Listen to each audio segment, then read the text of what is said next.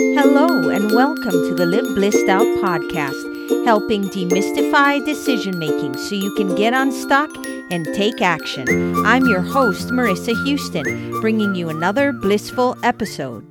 Hi, action takers. This is episode 8 of the Live Blissed Out podcast. Thanks for joining me. The information, opinions, and recommendations presented in this podcast are for general information only, and any reliance on the information provided in this podcast is done at your own risk. This podcast should not be considered professional advice. Our topic for today is mental clutter, and my guest is Jennifer Hanslick. Jennifer helps people with hoarding disorder be free from clutter and shame so they can value themselves and live a better life. She created a hoarding cleanout business called Clutter Trucker 11 years ago. She also created the Colorado Hoarding Task Force and Hope for Hoarding coaching program. She spoke at TEDx Boulder and also holds workshops, training, and keynote presentations on the topic of shame, judgment, and hoarding. I'm really excited to have you as my guest, Jennifer. It was so much fun catching up with you recently. Yes, it was so much fun. I think that meeting you the other day it was exciting because when we met years ago, we met in a business group and we were both running businesses. And then after years, we both decided to take something off and spin it a different way. So it was fun to catch up and just see exactly what both of us have been up to in the past few years.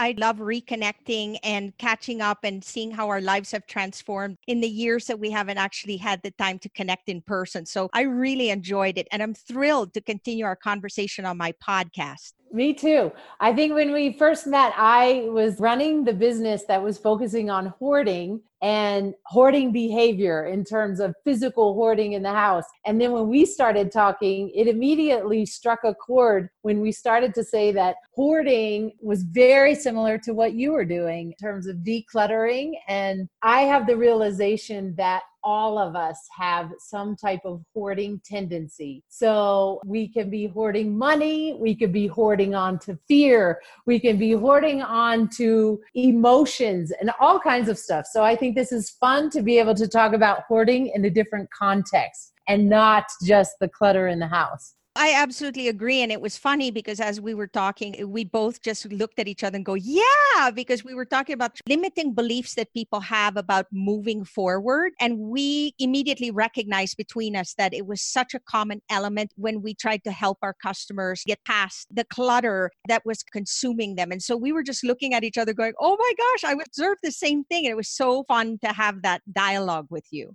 Yeah, it really was. I think over the past, I've really began to take a different view in terms of clutter and what my clients are dealing with, because the clutter doesn't start with removing the external things. Helping someone really gets down to internal clutter because it has to start from the inside before you can even start to begin to focus on the external things. So that part is fun. Could you share what your observations are in terms of how people manage their internal clutter? Like, what does that look like? Yeah, I've learned so much in the past in terms of internal clutter. And a lot of it is just becoming keenly aware on our thoughts. So I have learned that we are not our thoughts. Sometimes the amount of thinking that people do, they're thinking, it can get in the way of making big progress because you identify with your thoughts and then you can get into all kinds of trouble. That's one thing. And then I think I also mentioned hoarding in terms of your emotions.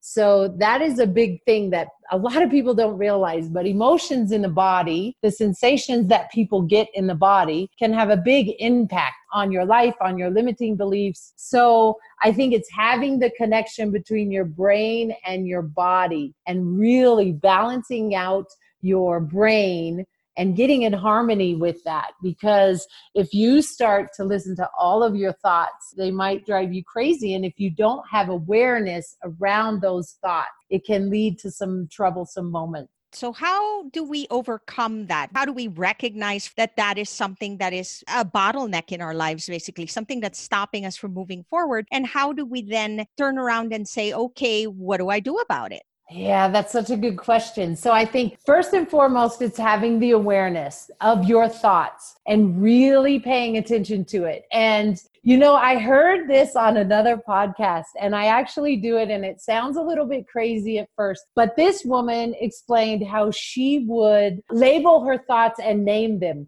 So, for example, throughout her day, like if she was preparing for something and that voice in her head, it turned to worry, she would call it a name, and she would call it Wendy the Worrier. And then it was so cool because she would just say, hello, like, all right, Wendy the Worrier, I don't need you to worry about this right now. I'm trying to do this. So she would acknowledge it, label it, and then move on. And she would have them for everything. She would have like analyzing Amy or judging Judy. Because sometimes that voice in your head, those thoughts in your head, if you let them get out of control, you can go down the rabbit hole and it won't do you any bit of good. So it's having control over your mindset and control over your thoughts. But I think one really important thing that I learned was to just acknowledge it and name it and then move on. I don't even remember where I heard this, but I did watch something somewhere that said that we as human beings actually have multiple personalities in terms of how we want to project ourselves. So for example,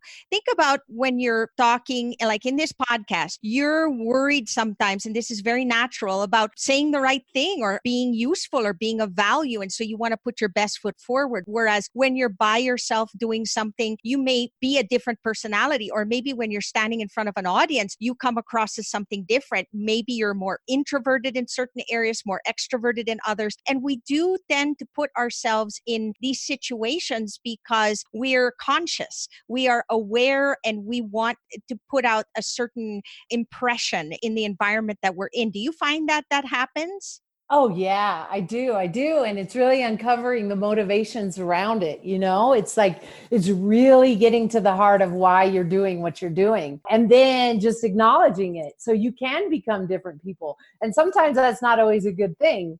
I mean, sometimes you may not be in agreement with that person that's showing up, but you're doing it based out of fear. So I'm afraid of something, so I'm showing up in a certain way and it doesn't feel right. And that's that thing that you have to really connect with that in yourself, to where if something isn't feeling right and you're doing it anyway, then you have to just really get honest with yourself and either make that change just so that you stay in alignment with your true self and not that other voice in your head that's comparing yourself to somebody else, that's not feeling worthy, that's not feeling validated. All of those voices you don't have to listen to, and we all have them. And I don't know if this ever happens to you. I find that a lot of times when I'm meeting a friend personally and talking one-on-one, I am my authentic self. I feel so comfortable and I just enjoy the conversation, and I love learning and sharing and engaging with people individually. But then I find that all of a sudden, if there's a room of people, more than one person, let's say 15 people in a big party, and I may only know one person or perhaps no one, I think about it and I go, what is wrong with you? Like, I'm a totally different person. Like how I behave, I don't feel comfortable.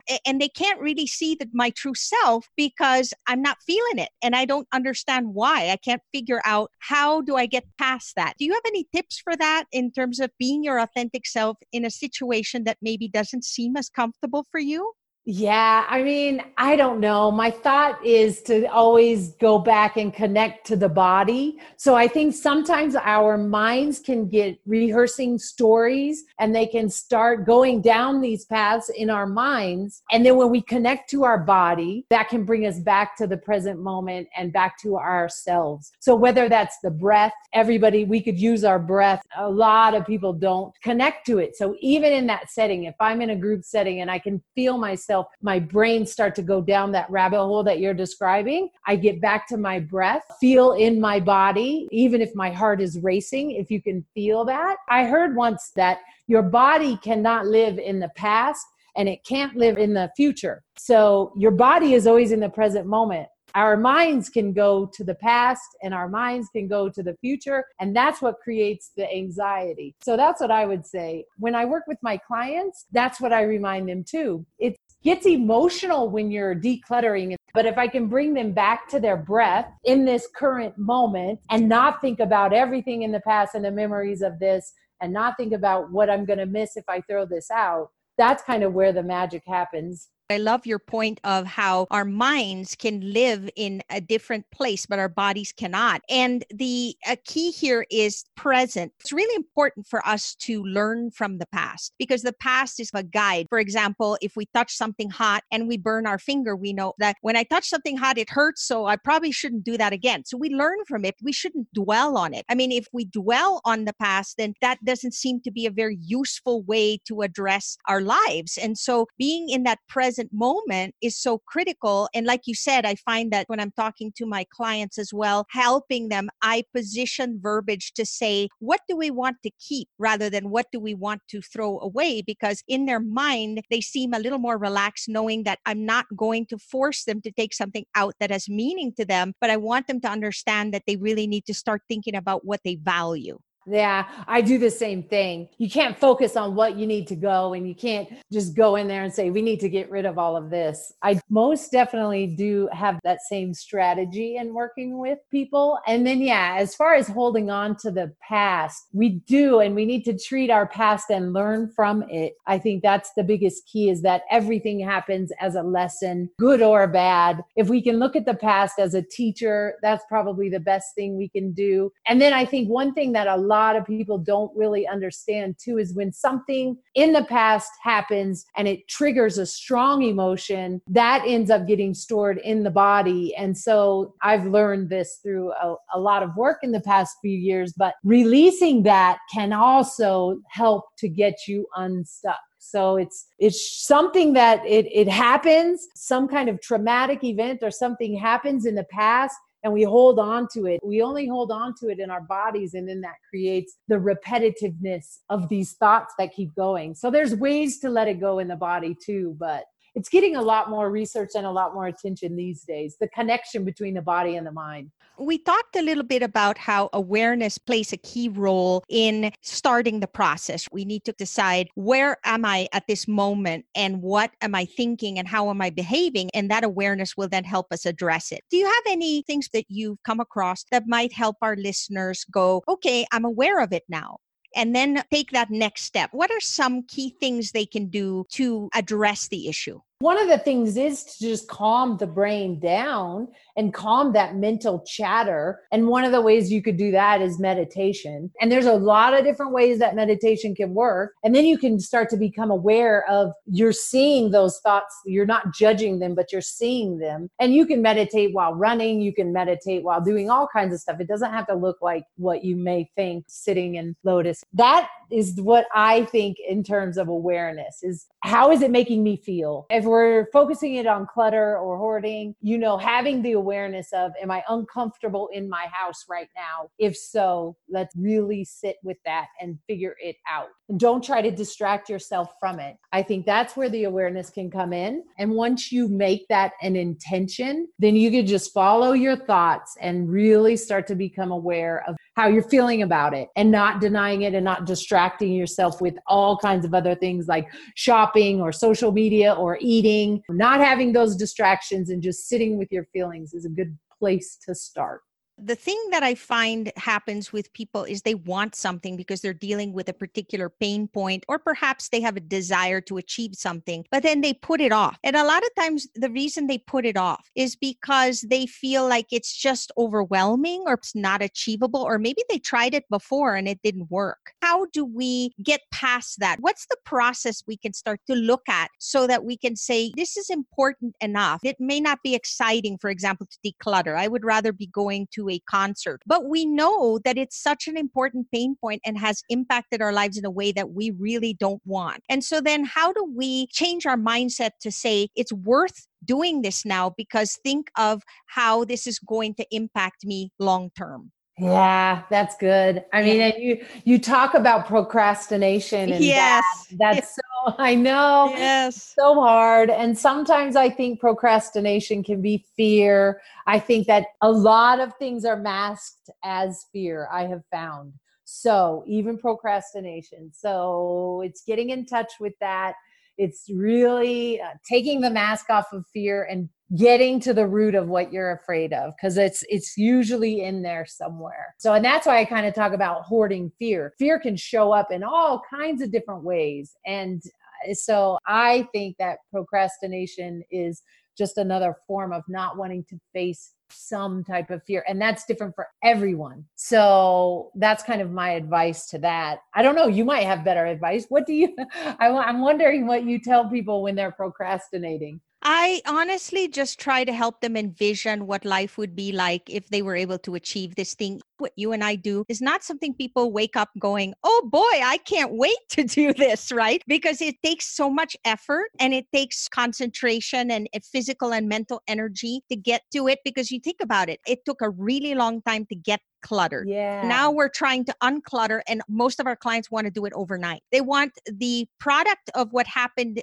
through years of effort to have to be undone in a day or 3 days or whatever. Yes. And so it's that instant gratification that they're looking for, and they want it done quickly. But at the same time, it's not anything that they really get excited about. They're excited for what they know is going to happen after it's finished. But the process itself is not anything that people come to me and go, oh, I can't wait to do this. It's right. Yeah. So then how do we help them get a sense of what it would feel like? So what I personally like to do, I like to start small, because if I could show them that one space can be transformed in such a small period of time and help them see what that feels like, then I build momentum. Then they get excited about it. Yeah, that's funny. So as you're talking, I'm laughing because it brings us back to our business days when we were in this group. And I'm thinking of the big why. And really, that's probably the biggest thing that I work with is like, why? Why do you want to declutter? Is it because your family is forcing you to do it? Because if that is the case, then I usually don't get good results, because fighting something and battling something usually is not the best way to embrace it. But to get to the bottom of your big why, that usually is a good reason, because that'll get you out of bed. It will in business, and it probably will in decluttering. Jennifer, you absolutely hit the nail on the head. That is amazing. Yes, that is exactly it. Because if you're trying to achieve a goal and it's not something that's in your heart, like you're not buying into it and it doesn't have meaning to you and you're not excited to get there, then you're most likely going to just keep setting it aside. Yeah. And you're setting yourself up for failure and for struggle and for battle. And it shouldn't be that way. So like you're pointing them into the direction and the vision, but they got to have that themselves. In life, you can't put your vision into somebody else. It's hard. You have to have that for yourself, your own big why.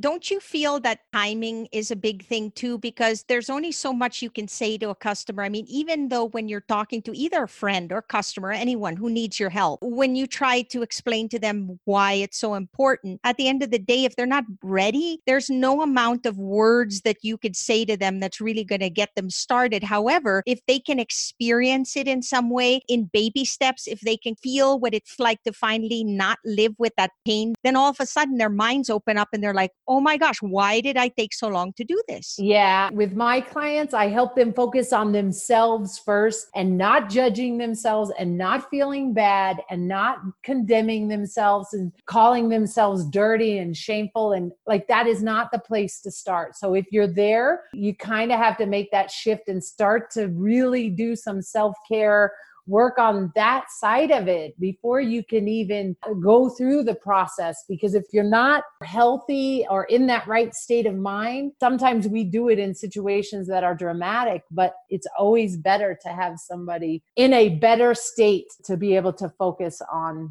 cleaning up. Do you find that some people, when they call you and they say, Jennifer, I really need help with this, they are almost ashamed to have you in, or they feel like they have to do some cleaning of their own before they're even able to get you in? Yeah, it's quite interesting, isn't it? Yes. And this culture is rooted in shame. So many people, you don't even have to be hoarding to be shamed. And that is the heart of my mission, is to get that out, because I've just been doing it for so long that it's just a huge topic of shame and how people judge themselves, much less how society judges you. It's the own self-judgment that will really hold people back. And it's an awful place to live. And most people, I would say, when you just said, when we get a call, I would say 90 to 100%. They're ashamed and they're embarrassed and they're afraid. And it breaks my heart. And that's why I do what I do. And that's probably why you do what you do. But I see so much that is kind of like the deeper universal meaning. And my message is to help uncover that shame and get beyond it. It's holding a lot of people back. And I didn't realize this until I started talking to people and they would say, yes, I need your help. And then they would say, give me a week because I need to clean my space. And I'm just laughing going, no, the whole point is for me to come in and help you with where you're at. You don't have to impress me. And yet they're worried about having a clean space for me to come and declutter for them. And then the other thing too is that I find that it's really critical to teach people how to live this new way rather than do it for them once and then walk away and then they revert back to their old habits. So it's really helping them understand too what caused it. Could it be a circumstantial situation? Could it be something that they've always had to deal with their whole lives? And then from there, really trying to understand what systems work for them so that then when we teach them and help them kind of adapt to this new way of living, that they can maintain it. Don't you agree? I agree. I think maintenance is key. And I think we never, ever stop growing and learning. And it's a lot of inner work. It's a lot of process and systems that you can develop for organization in your home. But at the end of the day, too, it's also staying on top of your own needs and your own self-care. I think that inner work is just as important as your systems and the process to do, like, what do you do when you have mail come in the home? Those are all good and good tips and techniques, but walk into a home after somebody's been depressed for a year, it looks like hoarding. And I just feel so bad because it's not that they're attached to this thing. It's that I've been laid out, depressed, and I didn't want to take out my trash. That's probably more common. And so people don't see it because they hide from it, but it's a big thing. So take care of your inner work, your inner self, and your external will be better too. What kind of resources do you like to refer people to? Are there any maybe articles, books, or people that you like to listen to that changed your way of looking at things that might help our listeners? Oh, that's good. I mean, in terms of business, the last few books that I read, and I think this is all personal preference, and I think timing of where you're at. But I did read The Surrender Experiment by Michael Singer, and that was wonderful because he really is a phenomenal businessman who co-founded WebMD, but he also had this more spiritual connected to his higher self. So that book was unbelievable. Brené Brown, of course, where I sit, all of her work she's done on shame and judgment. She's another person that I love to listen to and read. Those are some from the business standpoint. And again, I think it's all personal preference.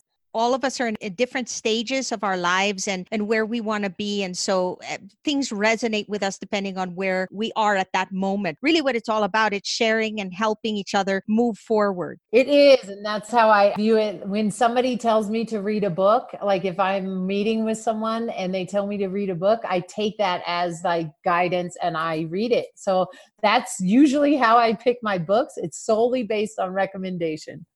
Yeah. And don't you find that when somebody makes a recommendation, it just happens to be the perfect book at the perfect time? I don't know. It's like they just happen to tell me, read this, and then I read it and I go, oh my gosh, I was thinking about that exact thing. This is awesome. Yep. So that's right. That's exactly right. Do you have an inspiration that drives you to do what you do? Yeah, I think at this stage in the game, as the world is the way it is right now, I think that be the change you wish to see in the world resonates the most, because I think we can sometimes get down the rabbit hole of being hopeless just because of the nature of our culture right now. And in the line of work that I do, I see a lot of mental illness. I see a lot of trauma, and I see less than desirable situations. And I can sometimes go to the point where I maybe feel hopeless. But if I can do the small things and be that, because I think that's the only place we start is individually. Thank you so much for being on the show today, Jennifer. It's been fabulous to catch up with you. And I look forward to meeting up sooner than it took us to get together again. It's awesome. I know. Thank you. And I'm glad I got to be a part of this in the beginning. And I can't wait for years down for you to have me back. I would love it, Jen. It's been my pleasure. Thank you for being here. All right. Thank you. That's all for this episode of Live Blissed Out. Thanks for listening, and thank you to Jennifer Hanslick for joining me today and for sharing tips on mental clutter. Join us again next week for another informative and motivational show.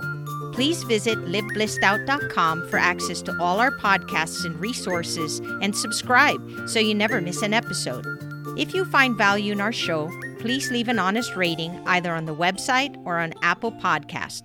Plus, if you haven't done so yet, join our Facebook community at facebook.com/groups/LBO podcast. It's a great place to engage. So long for now, and remember to keep moving forward.